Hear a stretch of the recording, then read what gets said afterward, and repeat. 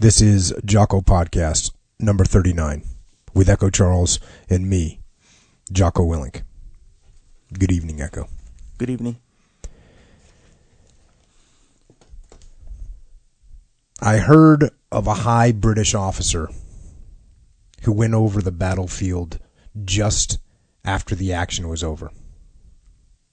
American boys were still lying dead in their foxholes, their rifles still grasped in firing position in their dead hands. And the veteran English soldier remarked time and again, in a sort of hushed eulogy, spoken only to himself, "Brave men, brave men." And that is the name of the book we are going to delve into now. Brave Men. And a few episodes ago, we talked with Kieran Doherty, war photographer. And when we talked with him, we talked about war correspondence as well. And I wanted to get a war correspondent here. And in this case, the one that we're going to be talking to is possibly the most famous war correspondent ever. A guy by the name of Ernie Pyle. And we will join him now on a warship, steaming towards an inevitable invasion.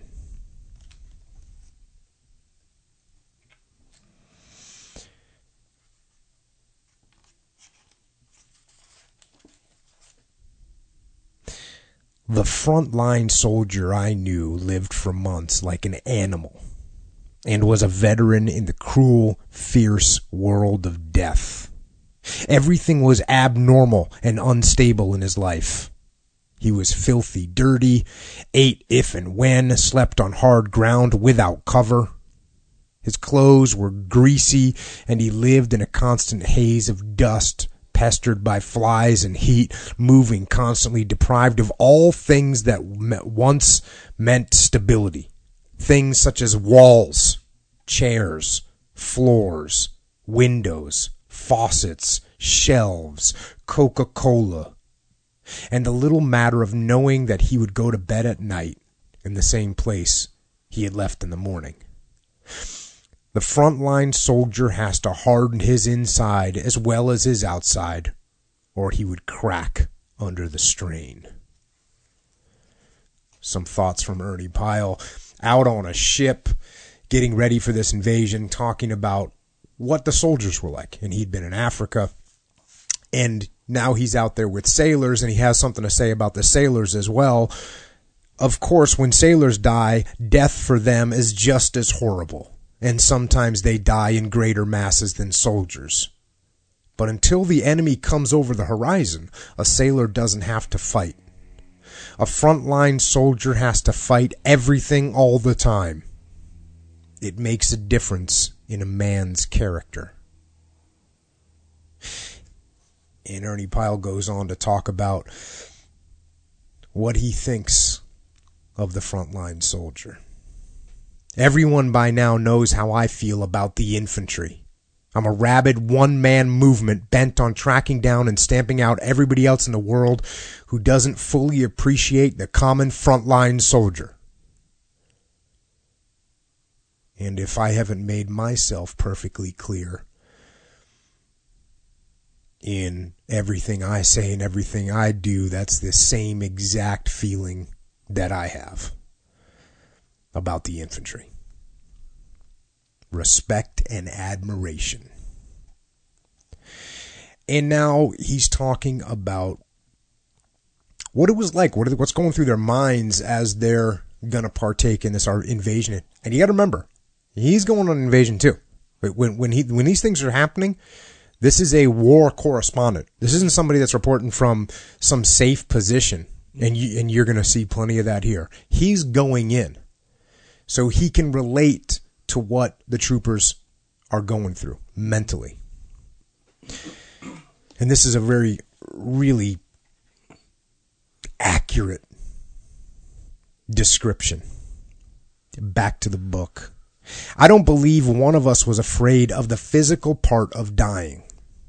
That isn't the way it is. The emotion is rather one of almost desperate reluctance to give up the future. So you're not afraid of the physical stuff. It's the reluctance to give up the future.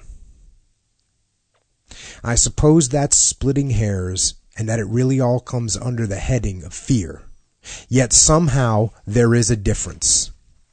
These gravely yearned for futures of men going into battle include so many things.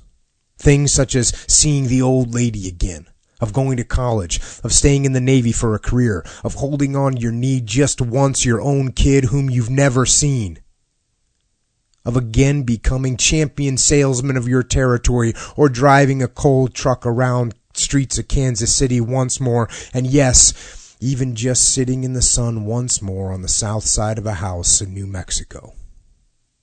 When we huddled around together on the dark decks, it was these little hopes and ambitions that made up the sum total of our worry at leaving, rather than any visualization of physical agony to come. Very, very accurate. Now, and I gotta say that with this book, this is a fairly thick book. What do we got? Almost 500 pages.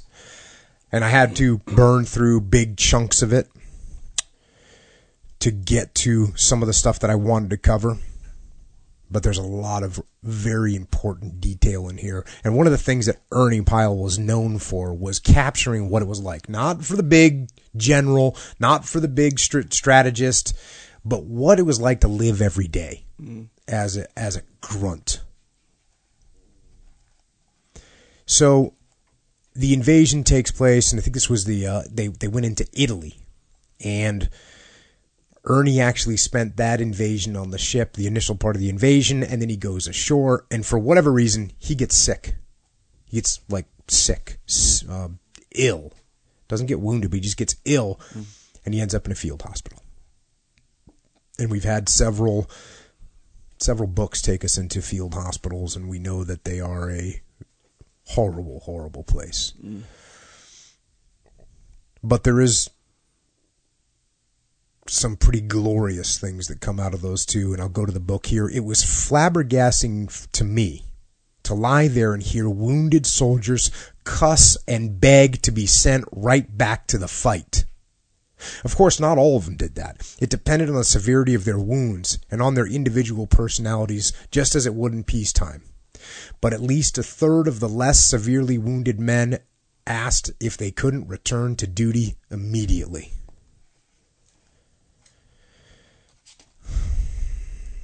So all those fears that we just talked about, and then you go into battle, and you get wounded, and the first thing you do when you get back to the aid station is say, send me back to the front. He goes into a specific case here. One big blonde infantryman had slight flesh wounds in the face and the back of his neck.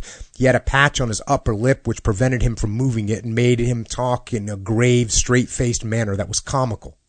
I've never seen anybody so mad in my life. He went from one doctor to another trying to get somebody to sign his card returning him to duty. The doctors explained patiently that if he returned to the front, his wounds would become infected and he would be a burden to his company instead of a help. They tried to entice him by telling him there would be nurses back in the hospital, but in his peaceful Oklahoma drawl, he retorted, to hell with the nurses, I want to get back to fighting. Dying men were brought into our tent, men whose death rattle silenced the conversation and made us all thoughtful. When a man was almost gone, the surgeons would put a piece of gauze over his face. He could breathe through it, but we couldn't see his face well. Twice within 5 minutes, chaplains came running. One of those occasions haunted me for hours. The wounded man was still semi-conscious. The chaplain knelt down beside him, and 2 ward boys squatted nearby. The chaplain said, "John, I'm going to say a prayer for you." Somehow this stark announcement hit me like a hammer. It didn't say, "I'm going to pray for you to get well." He just said he was going to say a prayer. And it was obvious to me that he meant a final prayer. He voiced the prayer, and the weak, gasping man tried vainly to repeat the words after him. When he had finished, the chaplain added, "John, you're doing fine. You're doing fine." Then he rose and dashed off on some other call, and the ward boys went about their duties. The dying man was left utterly alone, just lying there on his litter on the ground, lying in an aisle because the tent was full. Of course, it couldn't be otherwise. But the aloneness of that man as he went through the last few minutes of his life was what tormented me. I felt like going over and at least holding his hand while he died. But it would have been out of order, and I didn't do it. I wish now I had.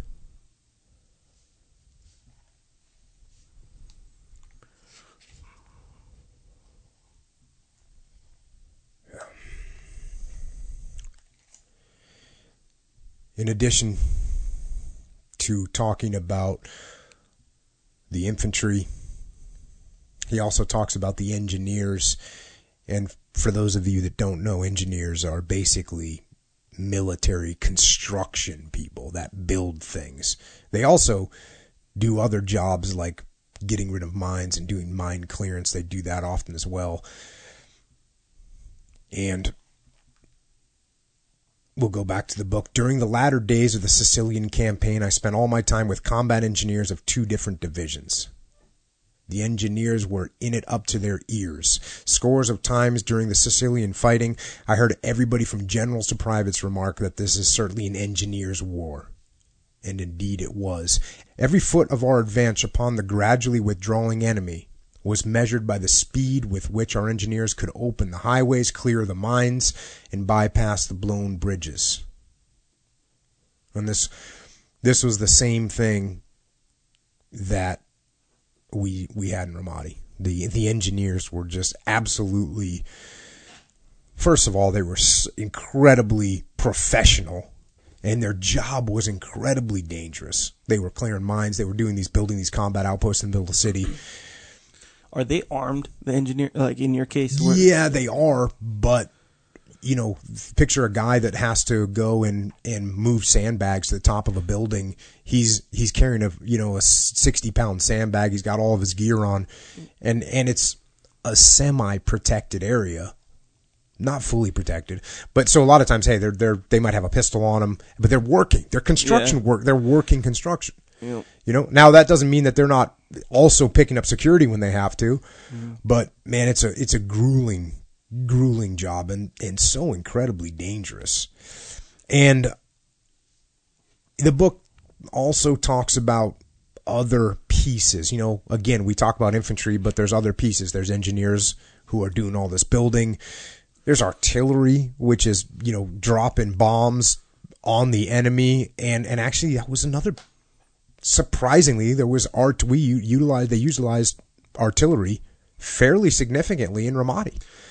Yeah, that it's when you think about that, like the engineers in a war zone, right? It's not like compared to like an MMA fight, right? The cut man, where he's like facilitating all these things, giving water, whatever. But that's between rounds. He's not part of the fight. The engineer guys, they're straight up. They're gonna get hit. But here's the thing: they're not there specifically to fight. Yeah. They're there to do some other stuff. So it's like, man, they can get blindsided, like all that stuff. It's incredibly, and yet, you think, oh, it's engineers, they're construction guys. You maybe people don't see them in the light of being legit combat warriors, and I'm here to tell you 100% without any shred of doubt, those guys are hardcore combat warriors that have an incredibly tough job. And obviously, the American engineers have been just outstanding. World War II, and when I saw them in Ramadi, they were a sight to behold without question. And same thing, like I said, I was talking about the artillery. They used artillery in Ramadi as well, which was it was pretty cool for me, right? Because, you know, I always grew up watching World War II movies, and you know, there I was in Ramadi, man. We had tanks out there in the streets, smashing through buildings and firing their main gun rounds, and then we had engineers out there rebuilding bridges and building combat outposts, and then we had artillery that was firing counter battery out at the enemy that was shooting mortars at us. And at nighttime, sometimes we'd fire illumination rounds, just like a big assault in World War II. So it was I feel very lucky to have been able to experience that almost, you know, World War II type feeling. Now, again, I'm not comparing anything that I did to a veteran from World War II by any stretch of the imagination. But it was cool to get a little taste of it, just a little taste of it, and understand. I mean, I can't, you know, we were, you know, the imagine fighting against other troops that were as well trained as you were, which is what you're doing in Germany when you're invading France. You're going against, I mean, the insurgents. They're a hard fight. They're an enemy that I respect their capabilities, but they're not as well trained or as well organized or as well led as, let's say, the German army in World War II, right? Mm-hmm. So it's a tough enemy. And so as he continues through the book, and as I said, this is a big, thick book, and I had to really be selective about what to call out. And he talks about the various phases of the war. He talks a pretty big chunk about the air war, but really it's all leading towards one thing. It's all leading towards one event. It's all leading towards one invasion, and that's D-Day. And he spends time in England. You know, they're doing the preparation, and they're doing what the Americans did in England when they were getting ready. And then finally they get the word that the mission is going to commence. And we'll go to the book. We felt our chances were not very good, and we were not happy about it. Men like Don Whitehead and Clark Lee, who had been through the mill so long and so boldly, began to get nerves. Frankly, I was the worst of the lot and continued to be. I began having terrible periods of depression and often would dream hideous dreams. All the time, fear lay blackly deep upon our consciousness. It bore down on our hearts like an all-consuming weight. People would talk to us, and we wouldn't want to hear what they were saying. Now, those are the correspondents. Those are the war correspondents. That's who he's talking about. When they bring them together, they're talking like a squad or a platoon of war correspondents, and they are scared to death. The Army said they would try and give us 24 hours notice of departure. Actually, the call came at 9 o'clock one morning, and we were ordered to be at a certain place with full field kit at 10:30 a.m. We threw our stuff together. Probably a smart way to do it. You know, hey, we'll give you 24 hours advance notice. Don't worry, you know, we'll let you know. Hey, report in an hour. Because he's going to talk about this. The waiting is not good. That is the stress part. Yep. And it's the same thing with everything. Mm-hmm. Anything that actually, you know, like a jiu-jitsu tournament, when you're waiting to compete, that's the worst part. Once you go, okay, your mind is free and you're just doing what you do, even during a workout. Yep. If you got a hard workout that you're going to do, you're dreading it. And I do this. I'll be like if I have squats and I'm sitting there, I'll make all kinds of, maybe I need to stretch a little bit more. And you know what? Let me just grab a little bit more water and then let me check the lineup of the music that's going to play and just make sure that that's good to go. And hold on, is this bumper plate look straight? I'm going to straighten that out. So you just sit there and hem and haw, and then finally you walk over, you press your start on your stopwatch, and then there's no stopping. You just go, and half an hour later, the deed is done. Yep. But the waiting. Yep. If it's going down, let's get it over with, kind of thing. Yeah. You know what? This is that Shakespeare quote that I read one time on here. That moment in between taking the action and when you think of the action and when you take the action, that moment is an eternity. Yeah. An abyss. Abyss. So you got to close the distance on that thing, which is exactly what they did. Oh, we'll give you 24 hours. No, we're going to close the distance. You got an hour and a half. Be here with your gear, ready to get it on. Back to the book. Bill Stoneman, another correspondent who had been wounded once, never showed the slightest concern. Whether he felt any concern or not, I could not tell. Bill had a humorous, sardonic manner. While we were waiting for departure into the unknown, he took out a pencil and a notebook as though starting to interview me. Tell me, Mr. Pyle, how does it feel to be an assault correspondent? Being a man of few words, I said, it feels awful. We had hardly got aboard when the lines were cast off and we pulled out. That evening, the colonel commanding the troops on our ship gave me the whole invasion plan in detail. The secret the whole world had waited years to hear. Once a man had heard it, it became permanently part of it. He became permanently part of it. Then he was committed. It was too late to back out, even if his heart failed him. I asked a good many questions. I realized my voice was shaking when I spoke, but I couldn't help it. Yes, it would be tough, the colonel admitted. Our own part would be precarious. He hoped to go in with as few casualties as possible, but there would be casualties. From a vague anticipatory dread, the invasion now turned into a horrible reality for me. In a matter of hours, the holocaust of our own planning would swirl over us. No man could guarantee his own fate. It was almost too much for me. A feeling of utter desperation obsessed me throughout the night. It was nearly 4 a.m. before I got to sleep, and then it was a sleep harassed and torn by an awful knowledge.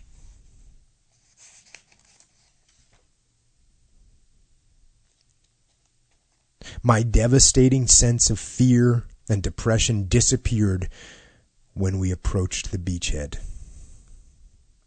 There was the old familiar crack and roar of big guns all around us, and the shore was a great brown haze of smoke and dust, and we knew that the bombers would be over us that night.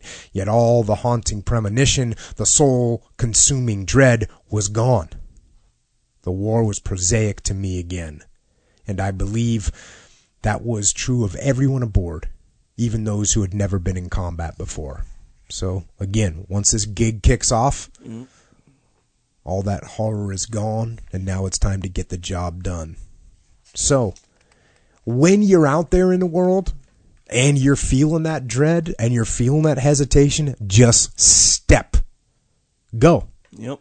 It's not helping you to sit around and be nervous. It's not helping you to see if you need another little sip of water before you start doing what you're doing. Yep. There's bad news to deliver in your business. There's no sense in doing another pace lap outside the room where people are waiting to hear from you. Yep. Get in and get it going. Now, he does a great job here telling about how hard this actually was. Because, we go, oh, D-Day, yeah, it was a tough fight. Here's some detail on that. I want to tell you what the opening of the second front in that one sector entailed so that you can know and appreciate and forever be humbly grateful to those both dead and alive who did it for you. Ashore, facing us, were more enemy troops than we had in our assault waves. The advantages were all theirs, the disadvantages all ours. The Germans were dug into positions they had been working on for months, although they were not entirely complete. A 100-foot bluff a couple of 100 yards back from the beach had great concrete gun emplacements built right into the hilltop. These opened to the sides instead of the front, thus making it hard for naval fire from the sea to reach them. They could shoot parallel to the shore and cover every foot of it for miles with artillery fire. 100-foot cliff, by the way. Let's not even worry about the enemy. 100-foot cliff after you come out of the water. That's what you're facing. Then you put in pillboxes and you put Germans in those pillboxes. By the way, more Germans than there are Americans. It's a nightmare. Back to the book. Then they had hidden machine gun nests on the forward slopes with crossfire taking in every inch of the beach. These nests were connected by networks of trenches so that the German gunners could move about without exposing themselves. Throughout the length of the beach, running zigzag a couple 100 yards back from the shoreline, was an immense V-shaped ditch 15 feet deep. Nothing could cross it, not even men on foot, until fills had been made. And in other places at the far end of the beach, where the ground was flatter, they had concrete walls. These were blasted by our naval gunfire or by explosives by hand after we got ashore.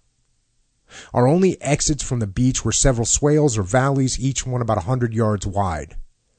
The Germans made the most of those funnel-like traps, sowing them with buried mines. They also contained barbed wire entanglements with mines attached, hidden ditches, and machine guns firing from the slopes. This is just, it's unbelievable. It's unbelievable. The amount of defenses that were in place and the fact that we pushed through it. And I humbly use the term we.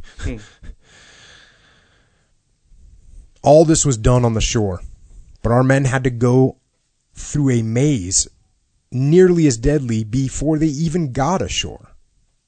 Underwater obstacles were terrific. Under the water, the Germans had whole fields of evil devices to catch our boats. Several days after landing, we had cleared only channels through them, and still could not approach through the whole length of the beach with our ships. Even then, some ship or boat would hit one of those mines and be knocked out of commission. The Germans had masses of great 6-pronged spiders made of railroad iron and standing shoulder high just beneath the surface of the water for our landing craft to run into. They had huge logs buried in the sand pointing upward and outward, their tops just below the water. Attached to the logs were mines. In addition to these obstacles, they had floating mines offshore, land mines buried in the sand of the beach, and more mines checkerboard rows in the tall grass beyond the sand. The enemy had 4 men on shore for every 3 men we had approaching the shore. And yet we got on. Going against a defended position is so very difficult. The odds, well, in doctrinally, in urban warfare, you're supposed to have 10 men for every 1 defender. 10 men for every 1 defender. And here we were outmanned against a heavily defended, fortified position. So how do you do it? Well, back to the book. As one officer said, the only way to take a beach is to face it and keep going. It is costly at first, but that is the only way. If the men are pinned down on the beach, dug in and out of action, they may as well not be there at all. They hold up the waves behind them, and nothing is being gained. So, art of war, Sun Tzu, attack, well, guess what? There's only one way to do this. You got to do it.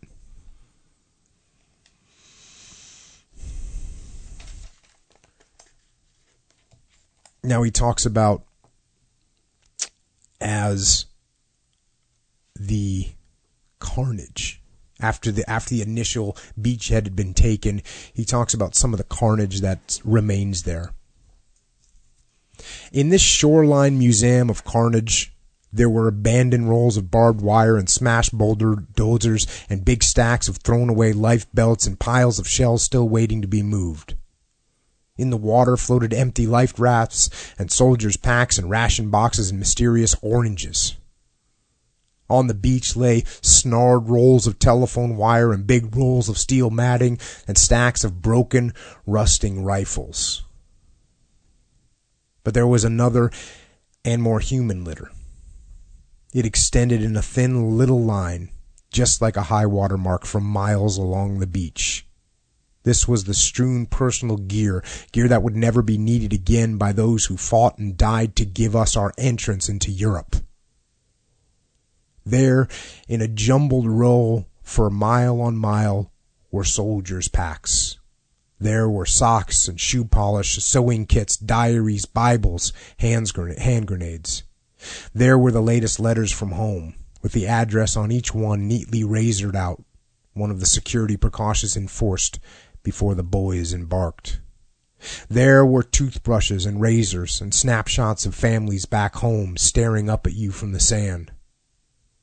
There were pocketbooks, metal mirrors, extra trousers, and bloody, abandoned shoes. There were broken-handled shovels and portable radios smashed almost beyond recognition and mine detectors twisted and ruined. There were torn pistol belts and canvas water buckets, first aid kits, and jumbled heaps of life belts. I picked up a pocket Bible with a soldier's name in it and put it in my jacket. I carried it half a mile or so and then put it back down on the beach. I don't know why I picked it up or why I put it down again. Soldiers carry strange things with them ashore.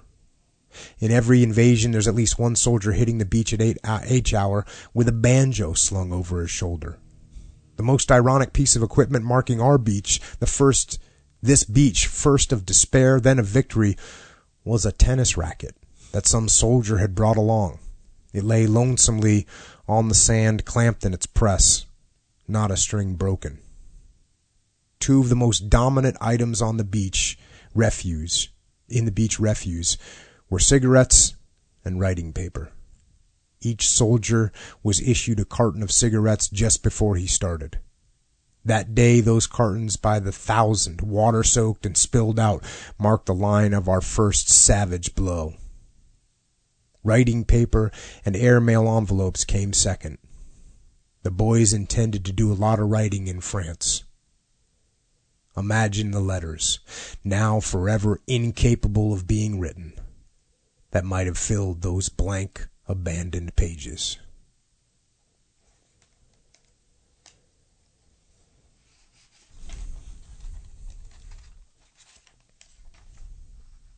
Now,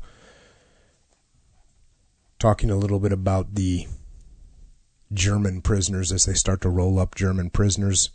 Some of the German officers were pleased at being captured, but the dyed-in-the-wool Nazi was not. They brought in a young one who was furious. He considered it thoroughly unethical for us to fight so hard. That's right. Did you hear what I said? He thought it was unethical how hard the Americans fought. The Americans had attacked all night, and the Germans don't like night attacks. We're coming to get you. And this special fellow was brought in.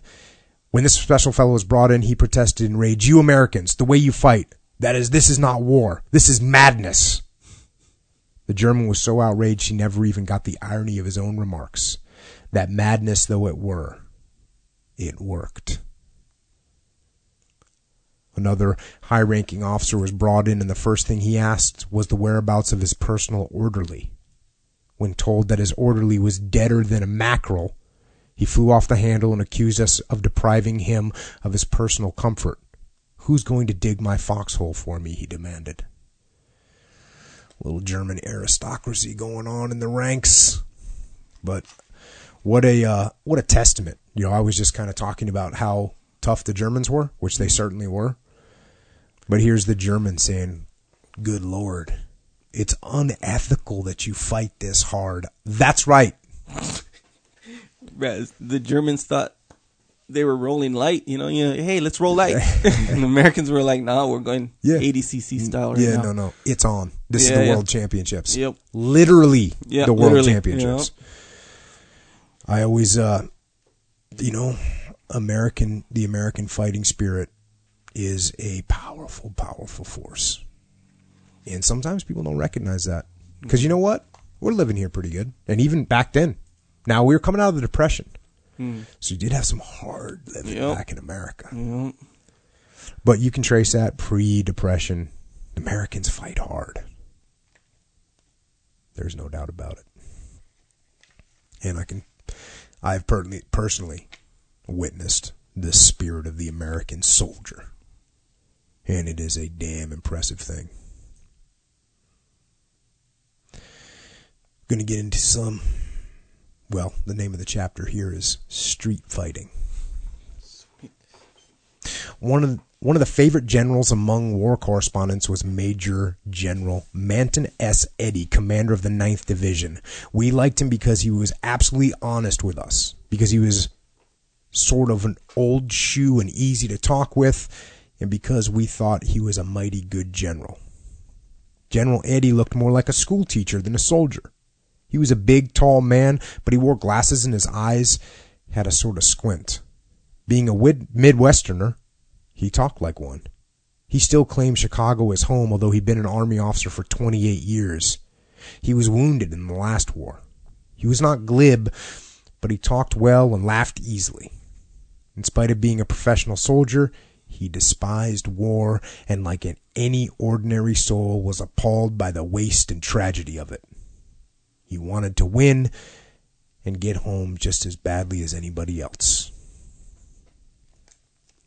General Eddy especially liked to show up in places where his soldiers wouldn't expect to see him. Little leadership lessons right now from General Eddy. Nothing wrong with smiling, talking with the boys, knowing what's going on, and then boom, show up in places where his soldiers wouldn't expect to see him. He knew it helped the soldiers' spirits to see their commanding general right up there at the front where it was hot. So he walked around the front with his long stride, never ducking or appearing to be concerned at all. One day I rode around with him on one of his tours. We stopped at a command post and were sitting on the grass under a tree looking at maps with a group of officers around us. Our own military was banging nearby, but nothing was coming our way. Then, like a flash of lightning, there came a shell just over our heads so low it went right through the treetops, it seemed. It didn't whine, it wished. It swished. Everybody, including full colonels, flopped over and began grabbing grass. The shell exploded in the next orchard. General Eddy didn't move. He just said, "That was one of our shells."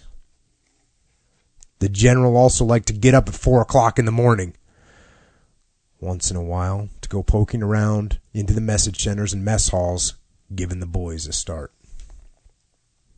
Sounds like he was a little bit of an early riser. He's trying to be up before the enemy. He was definitely up before the enemy. Well, apparently, the Germans, they were saying, "Hey, it's nighttime. Yeah. Need some calm rest down. over here." Yeah. During the Cherbourg Peninsula campaign, I spent 9 days with the 9th Infantry Division, the division that cut the peninsula, and one of the 3 that overwhelmed the great port of Chermouge. The 9th is one of our best divisions. It landed in Africa and fought through Tunisia and Sicily. Then it went to England in the fall of 1943 and trained all winter for the invasion of France. It was one of the American divisions in the invasion that had previous battle experience. The 9th did something in that campaign that we hadn't always done in the past. It kept tenaciously on the enemy's neck. When the Germans would withdraw a little, the 9th was right on top of them. It never gave them a chance to reassemble or get their balance. The 9th moved so fast it got to be funny. I was based at the division command post, and we struck our tents and moved forward 6 times in 7 days. That worked the daylights out of the boys who took down and put up the tents. I overheard one of the boys saying, "I'd rather be with Ringling Brothers." But that's a little strategic importance there. The 9th was just, we're going to get you, and we're going to come after you, and we're not going to stop. You're not going to get a chance to recover. You're not going to get a chance to rest. Mm-hmm. Sometimes you got to go in that mode, no matter what you're doing in life. Mm-hmm. Sometimes you got to go in that mode. Yep. You don't back off. And I'll tell you what, you want to rest. People want to rest. Yep. But sometimes you can't. Sometimes you need to keep the pressure on. Kind of like you and Twitter. Yes. Had to keep some pressure on. Yep. One day I went along, quite accidentally, I assure you, with an infantry company that had been assigned to clean out a pocket in the suburbs of Cherbourg. Since the episode was typically of the way an infantry advanced into the city held by an enemy, I would like to try and give you a picture of it. So he's going to try and explain what that was like. The soldiers around us had 2 weeks growth of beard. And before he talks about the assault, he kind of gives you a little update on the frontline infantry troops. The soldiers around us had 2 weeks growth of beard. Their uniforms were worn slick and very dirty, the uncomfortable gas-impregnated clothes they'd come ashore in. The boys were tired. They had been fighting and moving constantly forward on foot for nearly 3 weeks without rest, sleeping on the ground, wet most of the time, always tense, eating cold rations, seeing their friends die. One of them came up to me and said, almost belligerently, "Why don't you tell the folks back home what this is like? All they hear about is victories and a lot of the glory stuff. They don't know that for every 100 yards we advance, somebody gets killed. Why don't you tell them how tough this life is?" I told him that I tried to do that all the time. This fellow was pretty fed up with it all. He said he didn't see why his outfit wasn't sent home. They had done all the fighting. That wasn't true at all, for there were other divisions that had fought more and taken heavier casualties. Exhaustion will make a man feel like that. A few days' rest usually has him smiling again. You know, we've heard this time and time again. Sometimes you start get that mental fatigue. You got to take a little breather. So yeah, like the 9th, sometimes you got to keep the pressure on. But if you start to break people, maybe it's time, especially an individual. And you know, Dick Winters did this.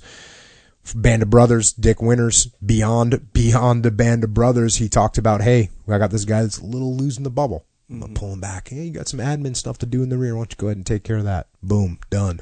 Let this guy heal up. That's what this guy needs. He needs a break. He needs a rest.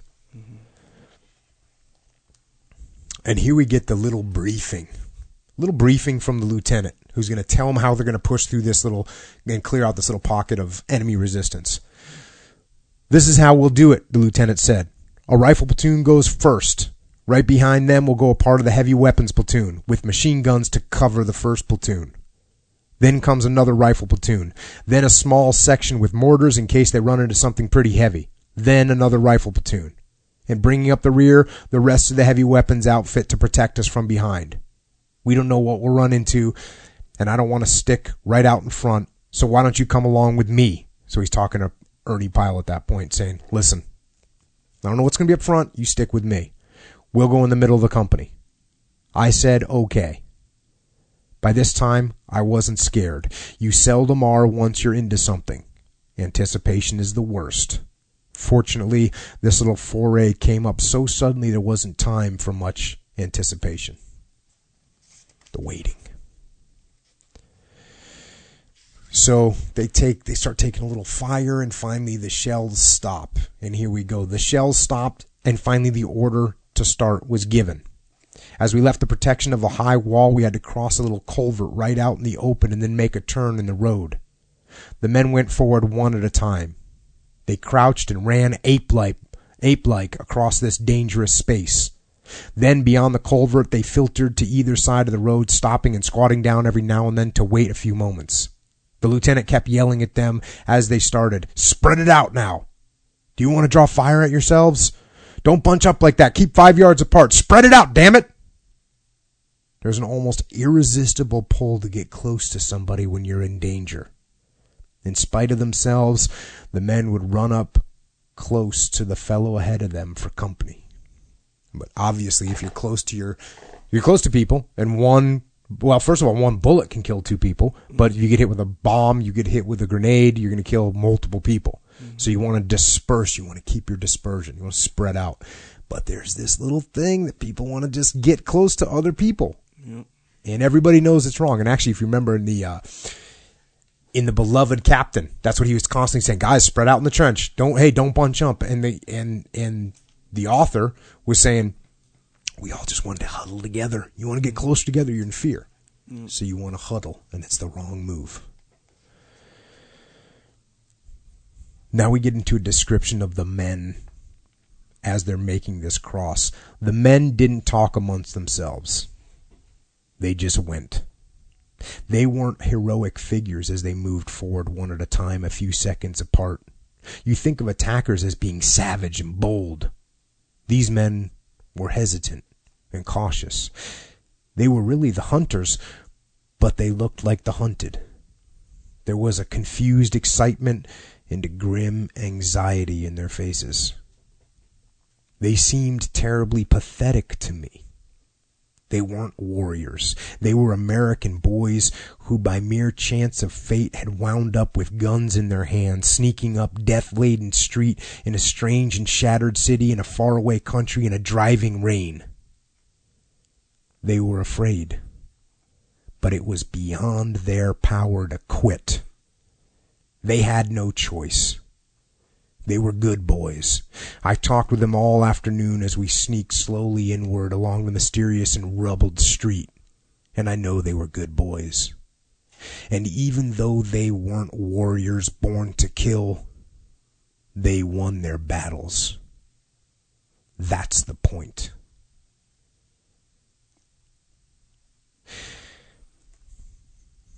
Regular guys. World War II. Regular guys. Mm-hmm. And it's not depicted.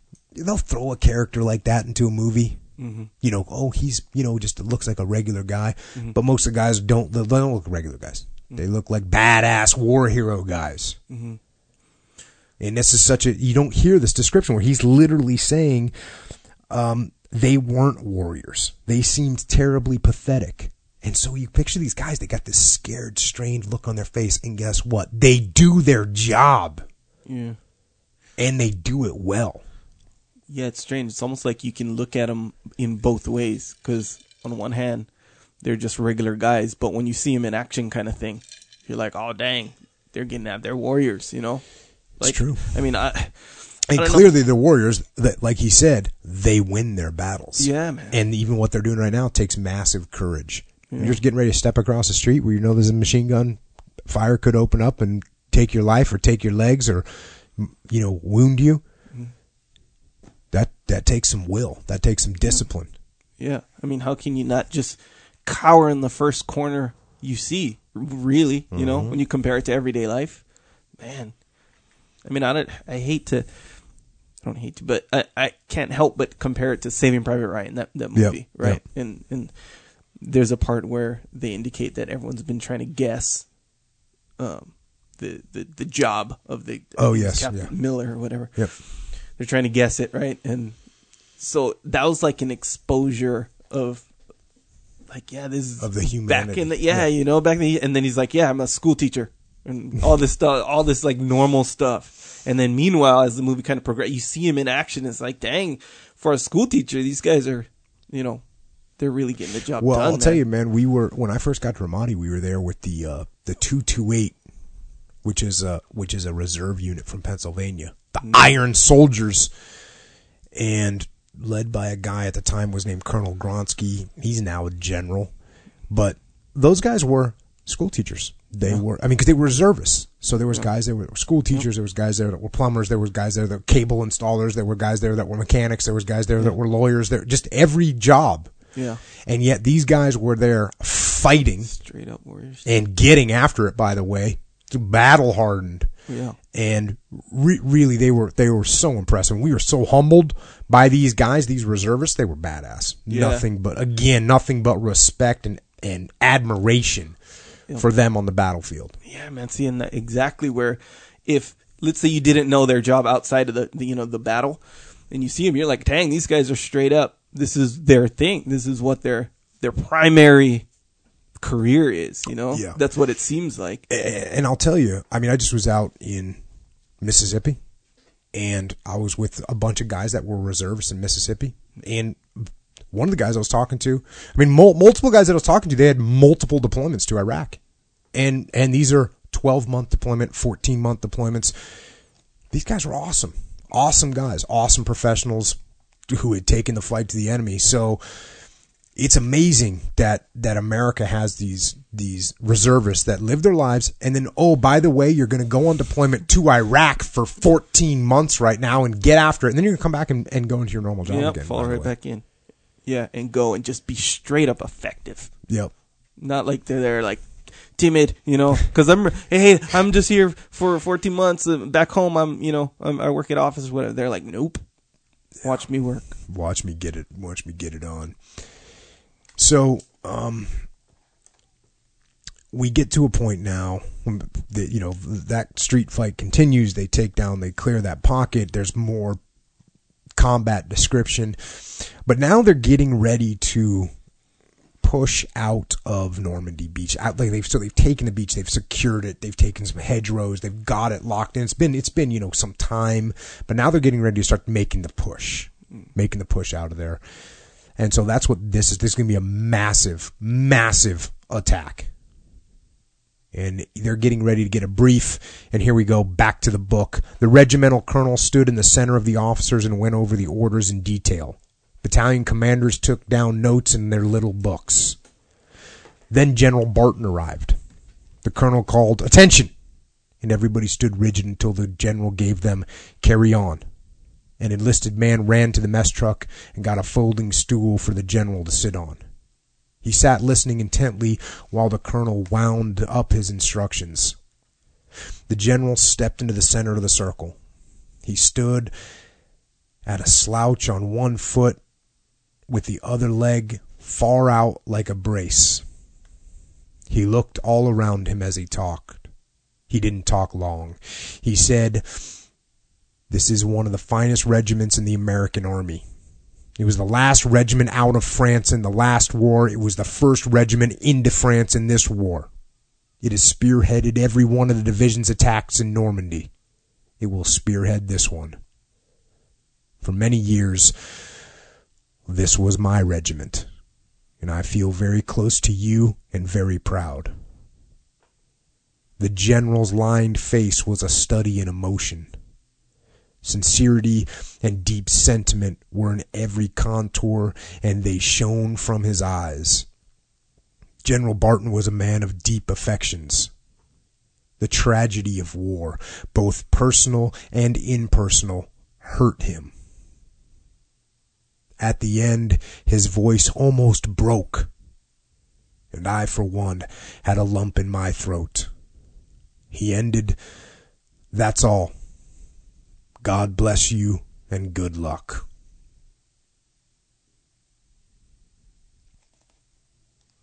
And with that, they begin this massive operation. The first planes of the mass onslaught came over a little before 10 a.m. They were the fighters and dive bombers. The main road running crosswise in front of us was their bomb line. They were to bomb only on the far side of that road. Our infantry had been pulled back a few hundred yards from the near side of the road. Everyone in the area had been given the strictest orders to be in foxholes, for high-level bombers can, and do quite excusably, make mistakes. So did you understand that right there?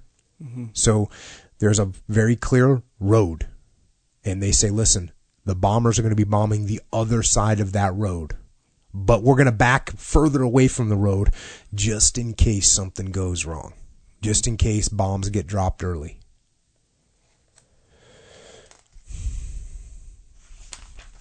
Obviously, this indicates I'm pointing that out for a reason, because gets horrible.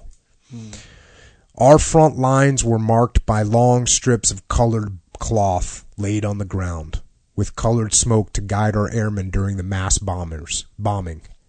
Dive bombers hit it just right. We stood and watched them barrel nearly straight down out of the sky. They were bombing about a half a mile ahead of where we stood. They came in groups, diving in every direction. Perfectly timed, one after another. Everywhere we looked, separate groups of planes were on their way down or on their way back up, or slanting over for a dive, or circling over our heads and waiting for their turn. So I want you to picture what this is like. Picture what this is like. And you don't picture that you're watching it in a movie, because I understand that it's easy to picture it, okay? Yeah. I want you to put your mind in this situation. Can you imagine what that looks like? The sky is basically filling with planes, and they're making these incredibly aggressive attacks. And this piece, which I'm about to read a big chunk, this is one of the most magnificent descriptions of war I have read. Here we go. The air was full of sharp and distinct sounds of cracking bombs and the heavy rips of the plane's machine guns and the splintering screams of diving wings. It was all fast and furious, yet distinct. And then a new sound gradually droned into our ears. A deep sound and all-encompassing with no notes in it, just a gigantic faraway surge of doom-like sound. It was the heavies. And so now he's talking about the heavy bombers that are going to bring the thunder. And there's so many of them and they're so loud it just drones out every other sound until just this massive faraway surge of a doom-like sound. It was the heavies. They came from directly behind us. At first, they were the merest dots in the sky. We could see the clots of them against the far heavens. Too tiny to count individually, they came on with a terrible slowness. They came in flights of 12, 3 flights to a group, and in groups stretched out across the sky. They came in families of about 70 planes each. Maybe those gigantic waves were 2 miles apart. Maybe they were 10 miles. I don't know. But I do know they came in constant procession, and I thought it would never end. What the Germans must have thought is beyond comprehension. The flight across the sky was slow and studied. I've never known a storm or a machine or any resolve of man that had about it the aura of such a ghastly relentlessness. I had the feeling that even had God appeared beseechingly before them in the sky with palms outstretched to persuade them back, they would not have had the power within them to turn from their irresistible course. This is just, that's such an incredible description of this impending doom. I stood with a little group of men, ranging from colonels to privates, back to the stone farmhouse. Slit trenches were all around the edges of the farmyard, and a dugout with a tin roof was nearby. But we were so fascinated by the spectacle overhead that it never occurred to us that we might need the foxholes. The first huge flight passed directly overhead, and others followed. We spread our feet and leaned far back, trying to look straight up until our steel helmets fell off. We'd cup our fingers around our eyes like field glasses for a clearer view. And then the bombs came. They began like the crackle of popcorn and almost instantly swelled into a monstrous fury of noise that seemed surely to destroy all the world ahead of us. From then on, for an hour and a half that had in it the agonies of centuries, the bombs came down. A wall of smoke and dust erected by them grew high in the sky. It filtered along the ground, back through our orchards. It sifted around us and into our noses. The bright day grew slowly dark from it. By now, everything was an indescribable cauldron of sounds.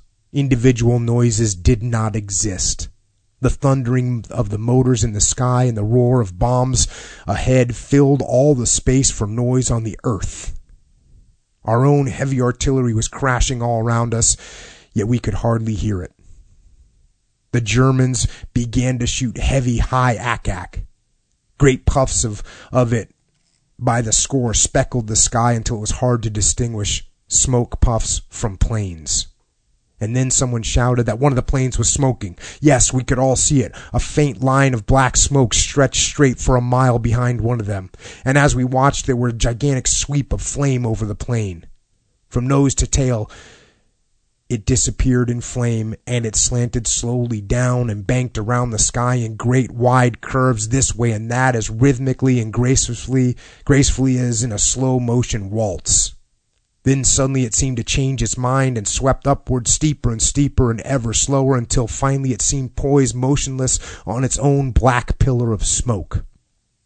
And then, just as slowly as it had turned over and dived for the earth, a golden spearhead on the straight black shaft of its own creation, and disappeared behind the treetops. But before it was down, there were more cries of, "There's another one smoking, and there's a third one now."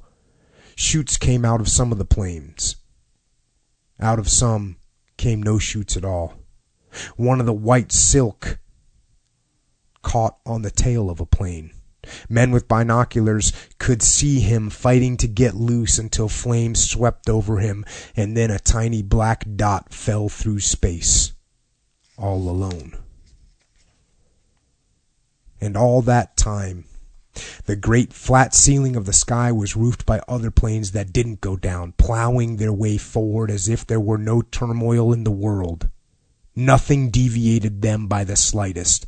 They stalked on, slowly and with a dreadful pall of sound, as though they were seeing only something at a great distance and nothing existed between. God, how we admired those men up there and sickened for the ones who fell. Incredible. It is possible to become so enthralled by some of the spectacles of war that man is momentarily captivated away from his own danger. That's what happened to our little group of soldiers as we stood watching the mighty bombing. But that benign state didn't last long. As we watched, there crept into our consciousness a realization that the windrows of exploding bombs were easing back towards us, flight by flight, instead of gradually forward, as the plan called for. Then we were horrified by the suspicion that those machines, high in the sky and completely detached from us, were aiming their bombs at the smoke line on the ground, and a gentle breeze was drifting the smoke line back over us. An indescribable kind of panic came over us. We stood tensed in muscle and frozen in intellect, watching each flight approach and pass over, feeling trapped and completely helpless. And then, all of an instant, the universe became filled with gigantic rattling of huge ripe seeds in a mammoth dry gourd. I doubt that any of us had ever heard that sound before, but instinct told us what it was. It was bombs by the hundred hurtling down through the air above us. Many times I'd heard bombs whistle or swish or rustle, but never before had I heard bombs rattle. I still don't know what the explanation of it, but it was an awful sound. We dived. Some got into a dugout, others made foxholes and ditches, and some got behind a garden wall, although which side would be behind was anybody's guess. I was too late for the dugout. The nearest place was a wagon shed which formed on one end of the stone house. The rattle was right down upon us. I remember hitting the ground flat, all spread out like the cartoons of people flattened by steamrollers, and then squirming like an eel to get under one of the heavy wagons in the shed. An officer whom I didn't know was wriggling beside me. We stopped at the same time, simultaneously feeling it was hopeless to move further. The bombs were already crashing around us. We lay with our heads slightly up like two snakes staring at each other. I know it was in both our minds and in our eyes, asking each other what to do. Neither of us knew. We said nothing. We just lay, sprawled, gaping at each other in a futile appeal, our faces about a foot apart, until it was over. There is no description of the sound and fury of those bombs except to say it was chaos and a waiting for darkness. The feeling of the blast was sensational. The air struck us in hundreds of continuing flutters. Our ears drummed and rang. We could feel quick little waves of concussion on our chest and in our eyes. At last the sound died down, and we looked at each other in disbelief. Gradually, we left the foxholes and sprawling places and came out to see what the sky had in store for us. As far as we could see, other waves were approaching from behind. When a wave would pass a little to the side of us, we were grateful, for most of them flew directly overhead. Time and time again the rattle came down over us. Bombs struck in the orchard to our left. They struck into the orchards ahead of us. They struck as far as a mile behind us. Everything about us was shaken, but our group came through unhurt. I can't record what any of us actually felt or thought during those horrible climaxes. I believe a person's feelings at such time are kaleidoscopic and indefinable. He just waits. That's all, with an inhuman tenseness of muscle and nerves. An hour or so later, I began to get sore all over, and by mid-afternoon my back and shoulders ached as though I'd been beaten with a club. It was simply the result of muscles tensing themselves too tight for too long against anticipated shock. When we came out of our sprawling and stood up again to watch, we knew that the error had been caught and checked. The bombs were falling again where they were intended, a mile or so ahead. Even at a mile away, 1,000 bombs hitting within a few seconds can shake the earth and shatter the air. There was still a dread in our hearts, but it gradually eased as the tumult and destruction moved slightly forward. It seems incredible to me that any German could have come out of that bombardment with his sanity. When it was over, even I was grateful in a chastened way that I had never experienced before for just being alive. I thought an attack by our troops was impossible then, for it is an unnerving thing to be bombed by your own planes. During the bad part, a colonel I had known a long time was walking up and down behind the farmhouse, snapping his fingers and saying over and over again to himself, "God damn it! God damn it!" As he passed me once, he stopped and stared and said, "God damn it!" And I said, "There can't be any attack now, can there?" And he said, "No," and began walking again, snapping his fingers and tossing his arms as though he were throwing rocks at the ground. The leading company of our battalion was to spearhead the attack 40 minutes after the heavy bombing ceased. The company had been hit directly by our bombs. Their casualties, including casualties in shock, were heavy. Men went to pieces and had to be sent back. The company was shattered and shaken. Yet Company B attacked, and on time to the minute. They attacked and within the hour sent back word that they advanced 800 yards through German territory and were still going. Around our farmyard, men with stars on their shoulders almost wept when the word came over the portable radio. The American soldier can be majestic when he needs to be. I'm sure that back in England that night, other men, bomber crews, wept. And maybe they did really in the awful knowledge that they had killed our own American troops. But the chaos and bitterness there in the orchards and between the hedgerows that afternoon soon passed. After the bitterness came the sober remembrance that the Air Force was the strong right arm in front of us. Not only at the beginning, but ceaselessly and everlastingly, every moment of the faintest daylight, the Air Force was up there banging away ahead of us. Anybody made mistakes. The enemy made them just the same as we did. The smoke and confusion of battle bewildered us on the ground as well in the air. And in this case, the percentage of error was really very small compared to the colossal storm of bombs that fell upon the enemy. The Air Force was wonderful throughout the invasion, and the men on the ground appreciated it. So, Obviously, we talk about blue on blue a lot here. I think that's about as an extreme example as I've ever heard of. Mm-hmm. And, the blue on blue thing is such a nightmare because it's your own people. It's your own people. And it's a lack of communication, and it's the fog of war. And you can't do anything. You can't shoot back. Mm-hmm. All you can do is sit there and wait. And it's amazing. One of those company that was scheduled to attack is so shaken up that they can't go forward. But then the other company just go, we got this. Step aside. Now the attack starts pushing forward.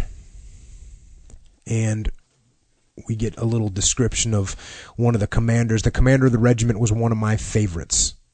He was a regular Army colonel, and he was overseas in the last war too. His division commander said the only trouble with him was that he got too bold, and if he weren't careful, he was liable to get clipped some fine day. When tired and dirty, he could have played a movie gangster, but either way, his eyes always twinkled. He had a faculty for direct thought that was outstanding. The colonel went from one battalion to another during battle, from early light till darkness. He wore a new type field jacket that fitted him like a sack, and he carried a long stick that Teddy Roosevelt had given to him. He kept constantly prodding his commanders to push hard, not to let up, and keep driving and driving. He was impatient with his commanders who lost the main point of the war by getting involved in the details. The main point, of course, being to kill Germans. His philosophy of war was expressed in the simple formula of shoot the son of bitches. Once I was at a battalion command post when we got word that 60 Germans were coming down the road in a counterattack. Everybody got excited. They called the colonel on a field phone, gave him details, and asked him what to do. He had the solution in a nutshell. He said, shoot the sons of bitches, and hung up. Got to keep things simple. And you got to keep your tasks very focused. What's all this complication? We're here to kill Germans, so kill them sons of bitches. Now we get to a younger soldier that he goes through a description of. Clayton's weirdest experience would be funny if it weren't so filled with pathos. He was returning with a patrol one moonlit night when the enemy opened up on them. Tommy leaped right through a hedge and, spotting a foxhole, plunged into it. To his amazement and fright, there was a German in that foxhole sitting pretty, holding a machine pistol in his hands. Clayton shot him 3 times in the chest before you could say scat. The German hardly moved. And then Tommy realized the man had been killed earlier. He had been shooting a corpse. All his experiences seemed to have had no effect on this mild soldier from Indiana, except perhaps to make him even quieter than before. The worst experience of all is just the accumulated blur and the hurting vagueness of being too long in the lines, the everlasting alertness, the noise and fear, the cell-by-cell exhaustion, the thinning of surrounding ranks as day follows nameless day, and the constant march into eternity of one's own small quota of chances for survival. Those are the things that hurt and destroy. And soldiers like Tommy Clayton went back to them because they were good soldiers and they had a duty they could not define. Mental stress.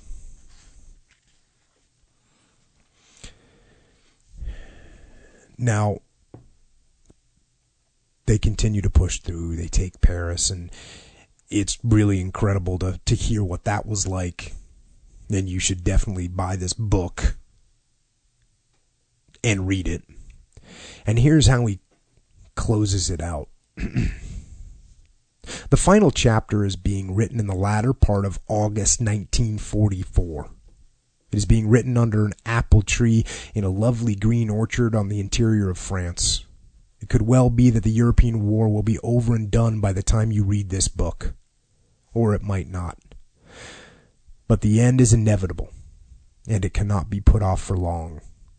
The German is beaten, and he knows it. It will seem odd when, at some given hour, the shooting stops, and everything suddenly changes again. It will be odd to drive down an unknown road without that little knot of fear in your stomach. Odd not to listen with animal-like alertness for the meaning of every distant sound. Odd not to have your spirit released from the perpetual weight that is compounded of fear and death and dirt and noise and anguish. The end of war will be a gigantic relief, but it cannot be a matter of hilarity for most of us. Somehow it would seem sacrilegious to sing and dance when the great day comes. There are so many who can never sing and dance again.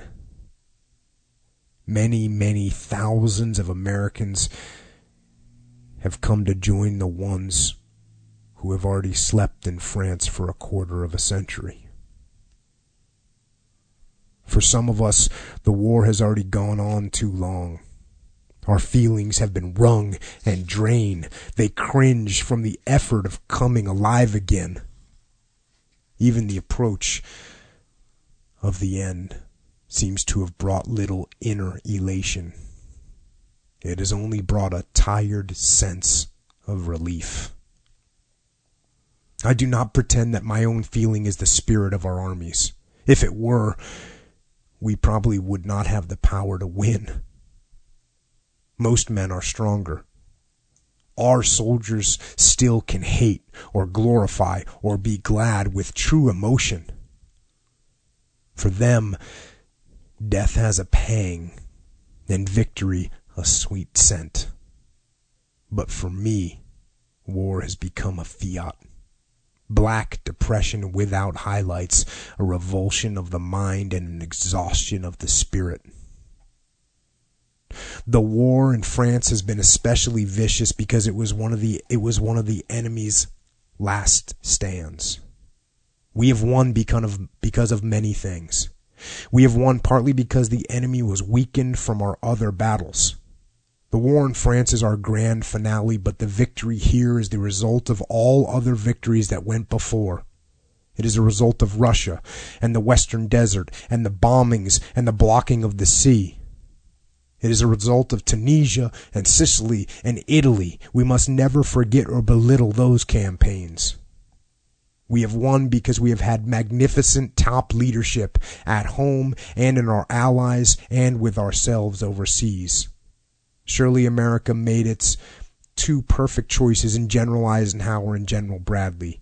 They are great men, to me doubly great because they are direct and kind. We won because we are audacious. One could not help but be moved by the colossus of our invasion. It was a bold and mighty thing, one of the epics of all history.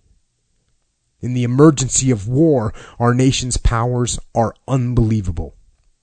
The strength we have spread around the world is appalling even to those who make up the individual cells of that strength. I am sure that in the past 2 years, I have heard soldiers say 1,000 times, if only we could have created all this energy for something good. But we rise above our normal powers only in times of destruction. We have won this war because our men are brave. And because of many other things. Because of Russia and England and the passage of time and the gifts of nature's materials. We did not win it because destiny created us better than all other peoples. I hope that in victory we are more grateful than we are proud. I hope we can rejoice in victory, but humbly. The dead men would not want us to gloat. The end of one war is a great fetter broken from around our lives. But there is still another to be broken. The Pacific War may yet be long and bloody. Nobody can foresee, but it would be disastrous to approach it with easy hopes. Our next few months at home will be torn between the new spiritual freedom of half peace and the old grinding blur of half war. It will be a confusing period for us. Thousands of men will be returning to you soon. They have been gone a long time, and they have seen and done things and felt things you cannot know. They will be changed. They will have to learn how to adjust themselves to peace. Last night we had a violent electrical storm around our countryside. The storm was half over before we realized that the flashes and the crashings around us were not artillery, but plain old-fashioned thunder and lightning. It will be odd to hear only thunder again. You must remember that such little things as that are in our souls and will take time. And all of us together will have to learn how to reassemble our broken world into a pattern so firm and so fair that another great war cannot soon be possible. To tell the simple truth, most of us over in France don't pretend to know the right answer. Submersion in war does not necessarily qualify a man to be the master of peace. All we can do is fumble and try once more, try out of the memory of our anguish, and be as tolerant with each other as we can.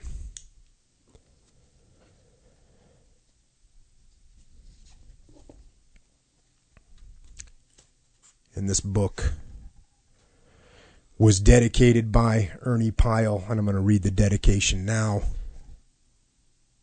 In solemn salute to those thousands of our comrades, great, brave men that they were, for whom there will be no homecoming, ever.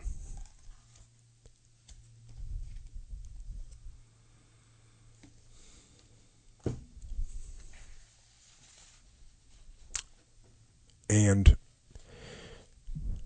Ernie Pyle did get to experience homecoming. Unfortunately, it was not joyous, and it was not long. He battled with depression and emotional turmoil over his experiences in war, and you could hear him talking about those.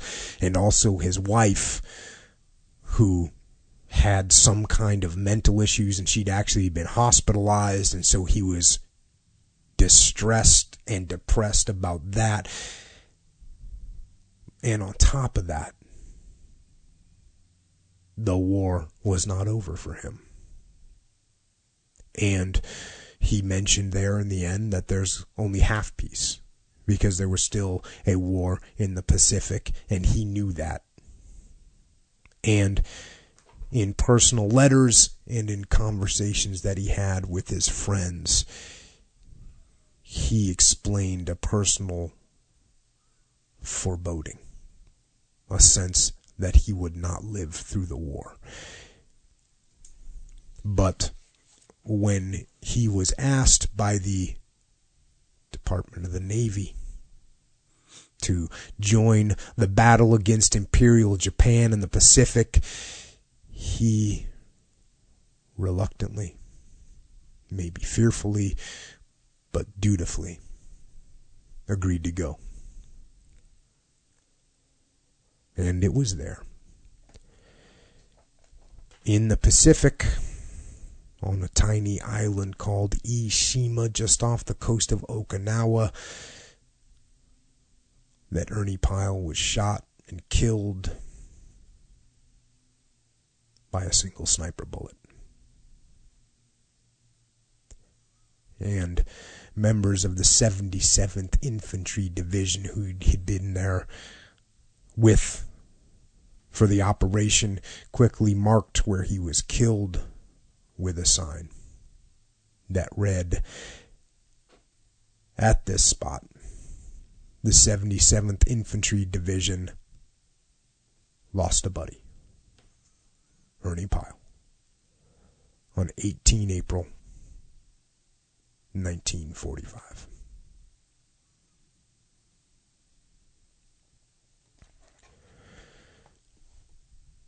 So, Mr. Pyle, thank you for your service and your sacrifice. And to the journalists that are out there now in this day, especially the war journalists who take risks to record and report history, thank you for what you do.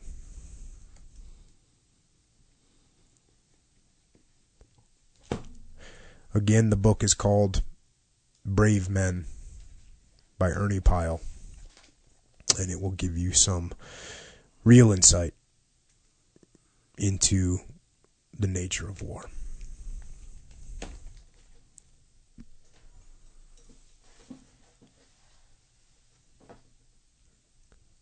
Echo,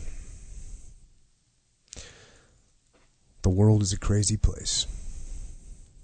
Yeah. And it's amazing that you can live the life that we live. And some people go through their life without ever even just brushing against this madness. Mm-hmm. And I'll say this for the 1,000th time. I believe that it is important to delve into these things so that you learn not just about leadership, but about life and how precious and glorious life is.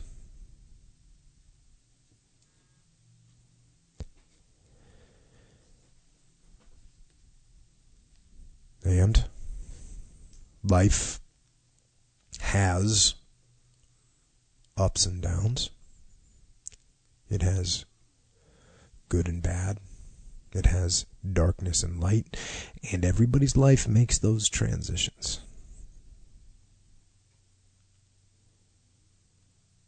And having darkness in the world or in your life does not exclude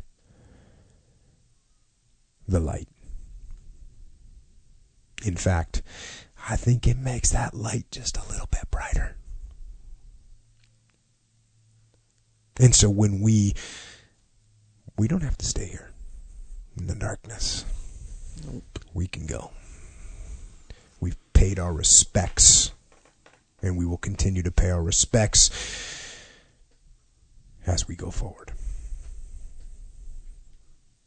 And with that, I guess it's a good time to answer some questions from the interwebs. From the interwebs. Sure. And actually, before we get into questions from the interwebs, speaking of interwebs, there's kind of some ways that you can utilize the interwebs for other things. Yep. One of them is. And by the way, this, for those of you that don't know, now Echo is going to say some stuff about the interwebs and about supporting the podcast. You know what I'm going to do? I'm going to hit a switch and do a little decompression. I'm going to drink some white tea over here with a little pomegranate in it.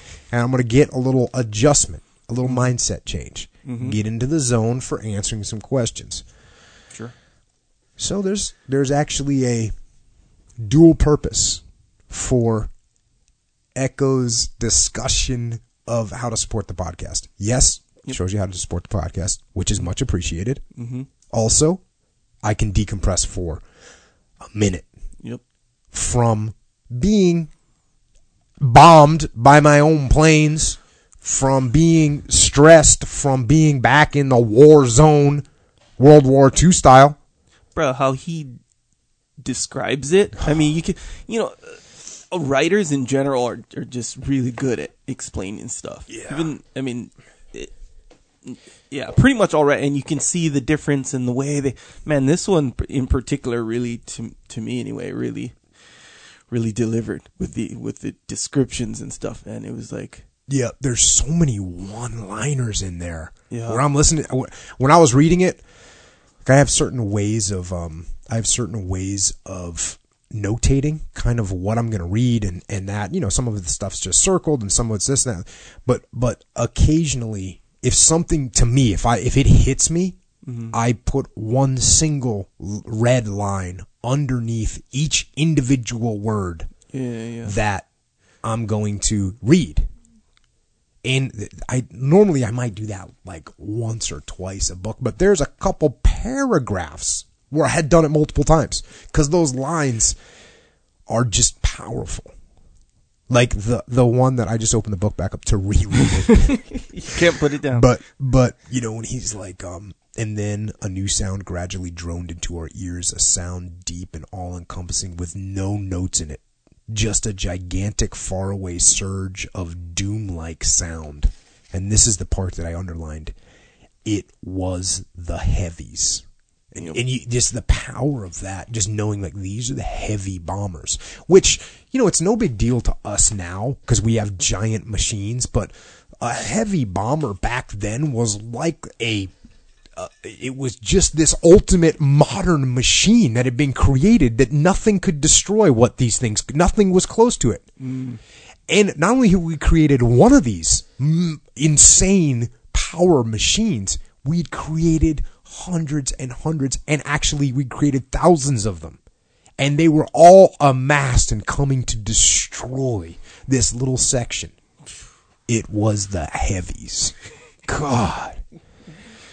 Yeah. So, yeah, it's a book that definitely draws you in, and his writing that the fact that he writes very straightforward, very very plain and direct English is, I think, one of the things that makes it so powerful. I love how he compares, like.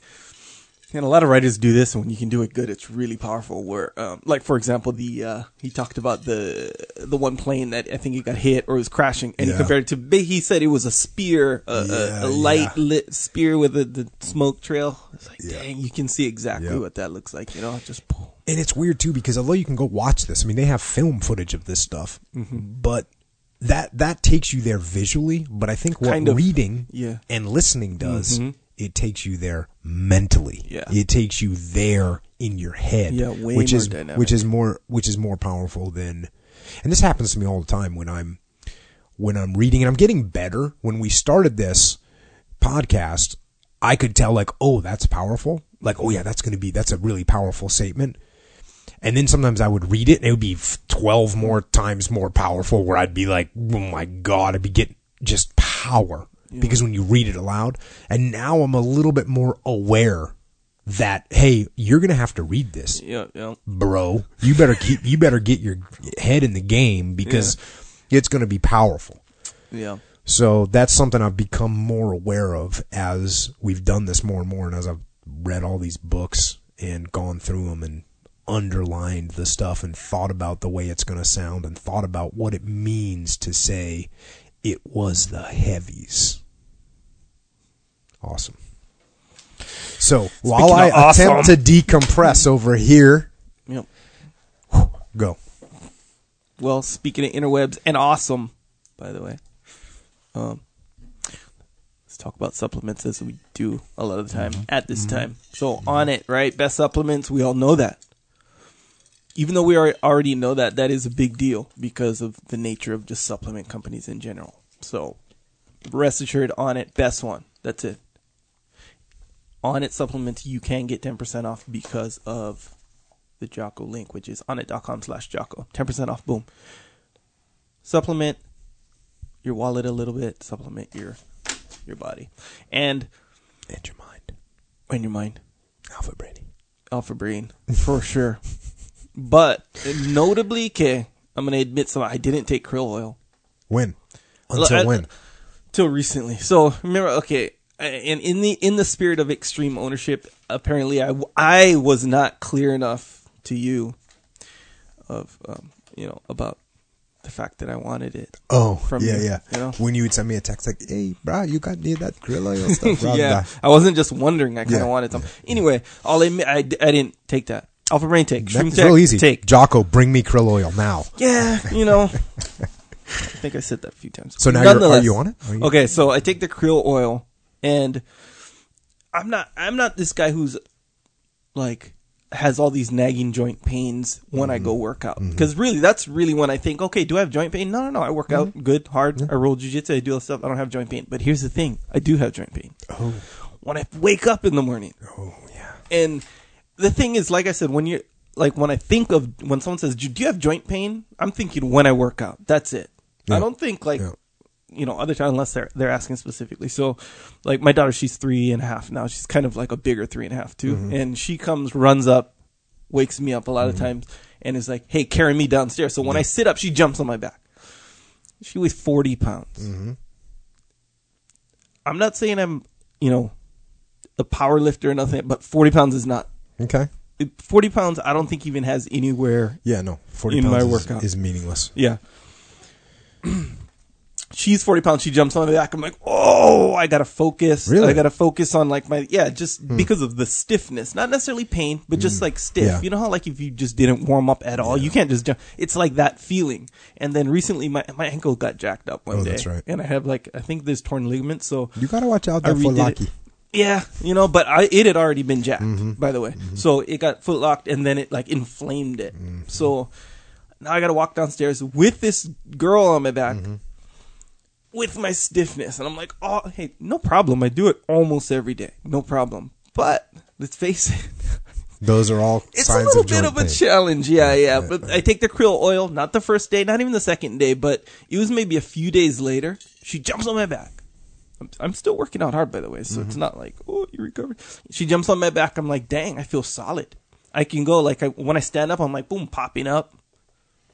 Noticeably reduced. Still there. My ankle's still there. I Even hear you. right now, it's still. But, bro, this was I would say maybe 4 or 5 days.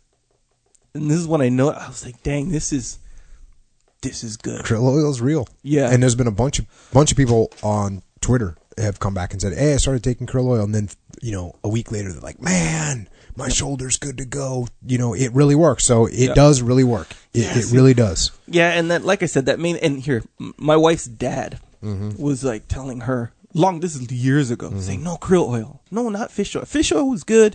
Krill oil is that. And I'm like, krill, I look up krill, it's the trim. Like, oh, sweet. It's joint pain. It's all this stuff or whatever. And like I said, even back then, right now, same thing. When I work, I don't have joint pain. Maybe if I have a strain or something, but that's not joint pain general, So I'm like, all right, good for you. Fucking knock yourself out with a krill oil. When I need it, and then I'm going to come, or maybe I'll ask you about some stuff. So, I see it and it's cool, good. But this is the first time Now I'm you really realize. like, all right, I got you. The krill oil. Now you get that. So when I run out, go ahead, give me another krill oil, okay? Yeah. That's clear, yeah? Let me know. Cool, right? Let me know. I'll sell you some. Back to the book. What else? Warrior bars. And this is what I think Warrior bars are made out of buffalo meat. They are. All They right. are. Yes, they are. We never said that. Oh, well, my boss. Does that even matter? Yeah.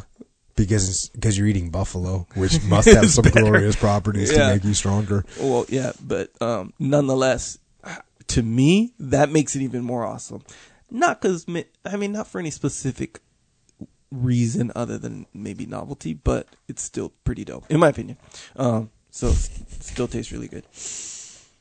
Best meal replacement. Someone asked me on Twitter, hey, do you what meal replacement or protein shakes or whatever would you recommend, if any? Yeah. I said none. Yeah. Well, that's what I said too, is someone said the same thing to me. Meal replacement. I said, why would you replace a steak? You may have a steak, brother. Exactly. But in the event of, really, the answer to that is, hey, if man, I'm meals out were and gross or disgusting or horrible, maybe you'd want to replace them. Yeah. But- or you don't have to. Look, I'm driving a truck. Yep. I'm driving I don't know, an airplane or something for a long time. Yep. Something. I don't want you driving my airplane. Yeah, no, All due respect. Yeah. Okay. Probably right. Good idea. But okay. There you go, Warrior Bar. Yes. That's the They answer are a right good there. little filler. Eat 2 of them. That's a big filler. Yep. Eat They're 3 pretty of them. big, too. That's a They're full like- meal. They're not messing around, and they're good. That's the thing. Like, Yeah. remember back in the day, the bars. Yeah, you could yeah. get- I don't Nasty even, not bars. even back in the day. Even right now, you eat one of those. Like, all right, I see where you're going with it. You're trying to make it like a candy bar, or you're trying to. It's not like that at all. No. This is good. Mm-hmm. Anyway, dude, Warrior Bar solid. Another way you can support the podcast, in the event of you being in the mood to support the podcast, is next time you shopping at Amazon.com, click through one of our links. It's like a passive way, actively, aggressively efficient way to Yes. support, and super easy. It doesn't Yeah. cost you anything. You click through, you do your shopping, boom. It's like we get like a little referral thing. What I like about sweet. that is because I don't want to ask people, like a lot of people, they want to donate money. I don't want you to donate money to us.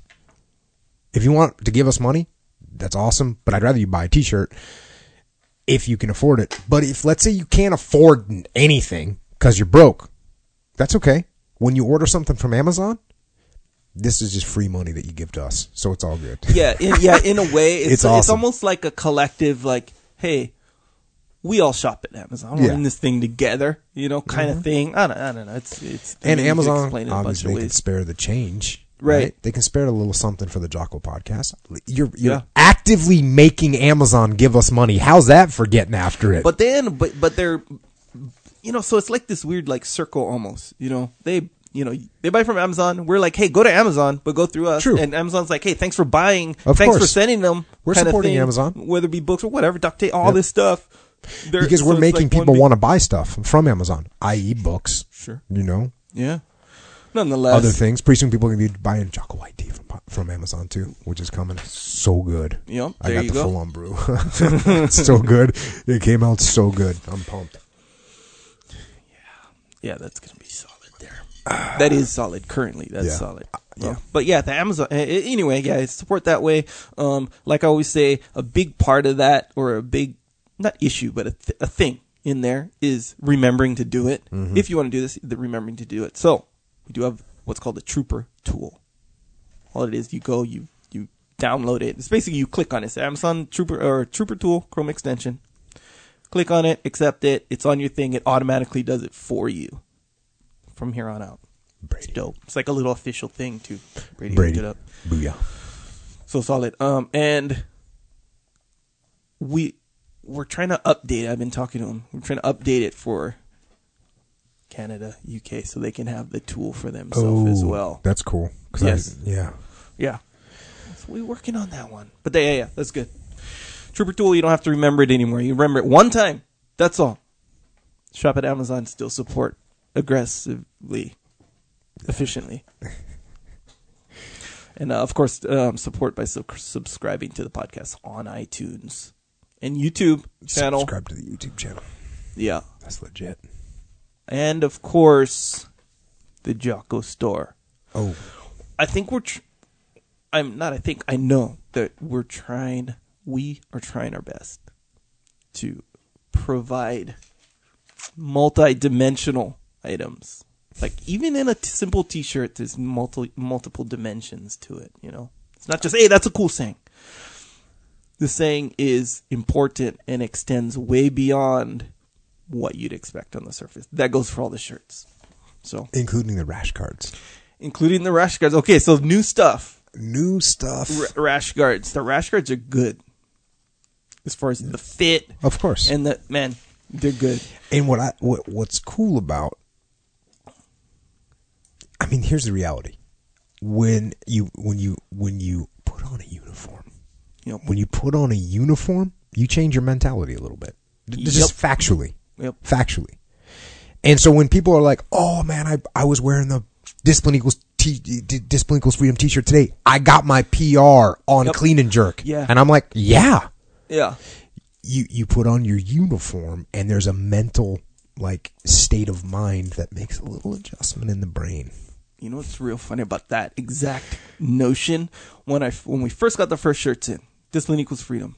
I put on the gray one, and I know that thing. It's a psychological thing. Yeah, you it's know? real. Which is, by the way, one of the most powerful things in your whole life, psychological. Anyway, so I put it on. I was like, hey, I'm going to take a picture, you know, of me in the new shirt kind of thing. And I put it on, and I was going to work out anyway. And man, I put it on. I was like, yeah, I felt that exact thing on the shirt that I made, you know. Anyway, it's so true. And the rash guard, I'm not going to go into the story, but I put on the rash guard yesterday. It worked in out jiu-jitsu, good for you. it worked out very well. I did very well. So there's some sort of a subliminal power Yeah. that you can gain. Yes. So true. And when I was thinking rash Is guards. this false advertising? Hey, if you wear this rash guard, your jiu-jitsu will improve 19%. No, it's not false at all. Not even false. I'm gonna say It's not 19%. even false. Here's the thing, and I went into the whole rash guard situation like, oh yeah, we need rash guards because people were saying, hey, we need like this rash guards, and there were jiu-jitsu people. There was a demand signal. But here's the thing.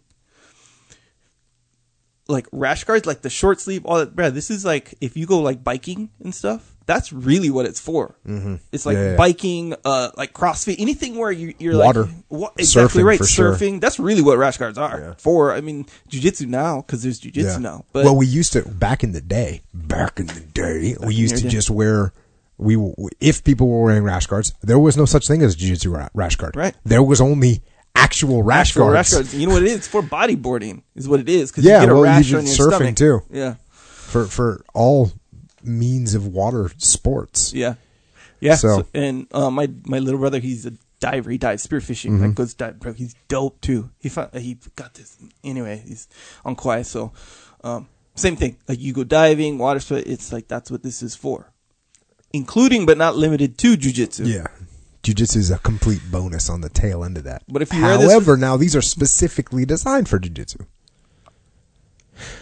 They're designed for everything. They're just multi-purpose. Yep. And straight up, if you wear it for jiu-jitsu, you're going to do better. Straight up. I'm making that claim. Straight up. Oh, I love it. I love it. Nonetheless, yeah. I haven't rolled with you while you're wearing it yet. Yeah, good luck. Good luck with that one. Oh. We will go to the gym immediately after this recording. Also new that's out is patches for jiu-jitsu, for anything. They're just patches you can sew on. They're iron-on, but you sew them on. Sew them on, yeah. Patches, discipline equals freedom. There is a jiu-jitsu specific patch. It says jiu-jitsu, discipline equals. Anyway, go on JockoStore.com. You can see them all. And women's shirts. Women's shirts are new. Okay. Oh, wait, back to the patches real quick. Okay. So I got a recommendation for the Velcro one. Yes. Which is, bro, I don't even know why it didn't You know why? Because you don't wear a hat. Oh, yeah. You don't wear hats. Yeah, but still. I wear a hat all the time. There's always a space for a patch on there. So. Bro, I'm going to put it on everything. There you go. Anyway. What about the women's shirts? Women's shirts. Okay. Yes. Thank you, Debbie, and all you guys. Every one of the female troopers I is got just getting after it. Lisa, Sarah, thank you. Lisa, thank you guys. They're on you. Thanks they for bring the the input. heat. No, they bring very good input, and I thank them, and I respect their tenacity. Did you feel threatened? No, I felt that we were all in this together. But yeah, thank you. So yes, they are coming. Here's the thing: they're not t-shirts; they're tank tops. Cool. Do we want t-shirts? I don't know. If we do, then we're gonna get t-shirts as well. Good. Ask the female troopers. Maybe we'll do a pink. We will not. Maybe we will, though. That's the thing. We will not. Either way, they are literally in the works. Submitted. Is that Lisa's like pink? Yeah, no. me. Yeah. Not happening. Yes. Vetoed. I didn't really feel like doing the pink either, so guess what I did? The pink. Actually, I didn't do the pink, but it's in the works still. Nonetheless, they're on the way. Straight up on the way. Official. You know what? This is decentralized command, folks. So I'm not micromanaging Echo. Yep. He's got the creative brain, so let them run with it. And humility, because just because it's not your specific opinion doesn't mean it's, But there is a standard of... Yeah, so hopefully you maintain it. I guess I just I'll try and give you the proper guidance. All right. Well, there you go. To make that happen. Anything else? JockoStore.com. That's it. That's where they all are. Shop. And thanks everyone for shopping and supporting. It's awesome. Yep. And should we go to the questions? Oh, wait. One more thing. Just a little technical thing. It's all good. Okay. Outside of the U.S., if you're outside of the U.S., Canada, Australia, anywhere outside of the U.S., I put a little thing on there because just as far as just the shipping process, technical thing, for customs, they want your phone number to create the shipping label. I need your phone number. Oh, okay. I'm not going to give the phone number out. I'm not going to call no one, text nobody, but they just need it for the customs thing. Got it. So I've tried to put a thing on there, but hey, look, you're shopping. You just want to check out and be done with it. I understand, but if possible, try to remember that one. Otherwise, you got to email them. It's no problem. I'll email for good. But we want the stuff now. Yeah, hey, look. Especially it's got to ship a long way. Exactly right. In the to Clio in Holland. Yeah, exactly. Yeah. There's so many people. This is what's really cool is getting feedback from people all over the world. That's crazy, right? Yep. That's kind of crazy, right? Yes. It's all over the world. Troopers getting after it. Yeah. It makes sense though, when you think about it. People come in from Sweden. Yep. Just they came in? Yeah. Came to the gym. Boom. Didn't roll, though. But we hung out. We talked about physics. Yeah. Properties of physics? Yeah. Sure. Physicist. That guess what he likes to listen to? The podcast. We don't talk about physics. Okay. Yeah. No, in we a don't. way. Indirectly, we do. But yeah, if you can, outside of the U.S., try to remember the phone number so it saves a step. And boom, it's on its way to you quicker. There you it go. is. I don't mind emailing though. In fact, I get a lot of cool little conversations. Like the Australia guys, for some reason, I love those guys. They'll be like, "Hey," and they'll say the Australian stuff. I was in Australia, a couple years ago or whatever, and met this guy Jason. He's a black belt under Hickson, and he has anyway. I was with him doing some stuff, and he would teach me all the Australian stuff. And some I didn't know, like Too Easy, for example. Too Easy is like, yeah, I got this. Yeah, like all good. Like, yeah, it's just this real. It's kind of ambiguous, but I love that phrase. Anyway, nonetheless, you get into fun conversations with people when you email them for the simple stuff for their shirt order. 10 million emails. I know, now. I know. Whatever. Good. How long have we been? How long did that go? Yeah, roughly 2 hours. Roughly. All right. Well, I actually got a pretty good stack of questions. I'm thinking that for today, we wrap it and hold off on Q&A until the next one, and we'll just do all Q&A on the next one. To be quite frank with you, it's kind of tough to even follow up with this book. So with that, thanks everybody out there for listening, for supporting the podcast. Thanks for taking the time to learn with me, to remember with us the depth of the world, the depth of the darkness, and the sacrifices that have been made for us. And remember that.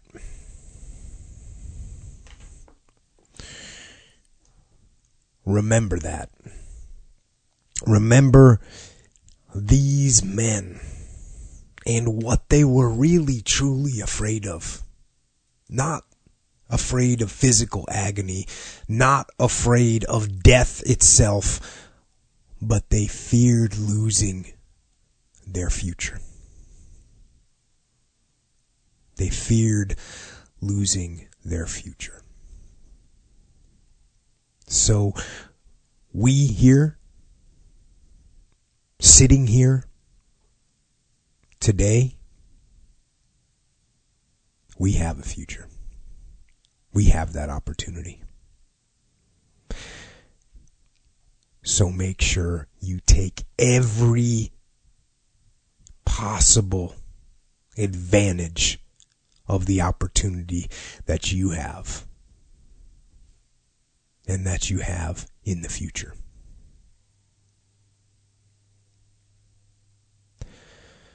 And you know how to do that. You do that by getting out there and getting after it. And so, until next time, this is Echo and Jocko. Out.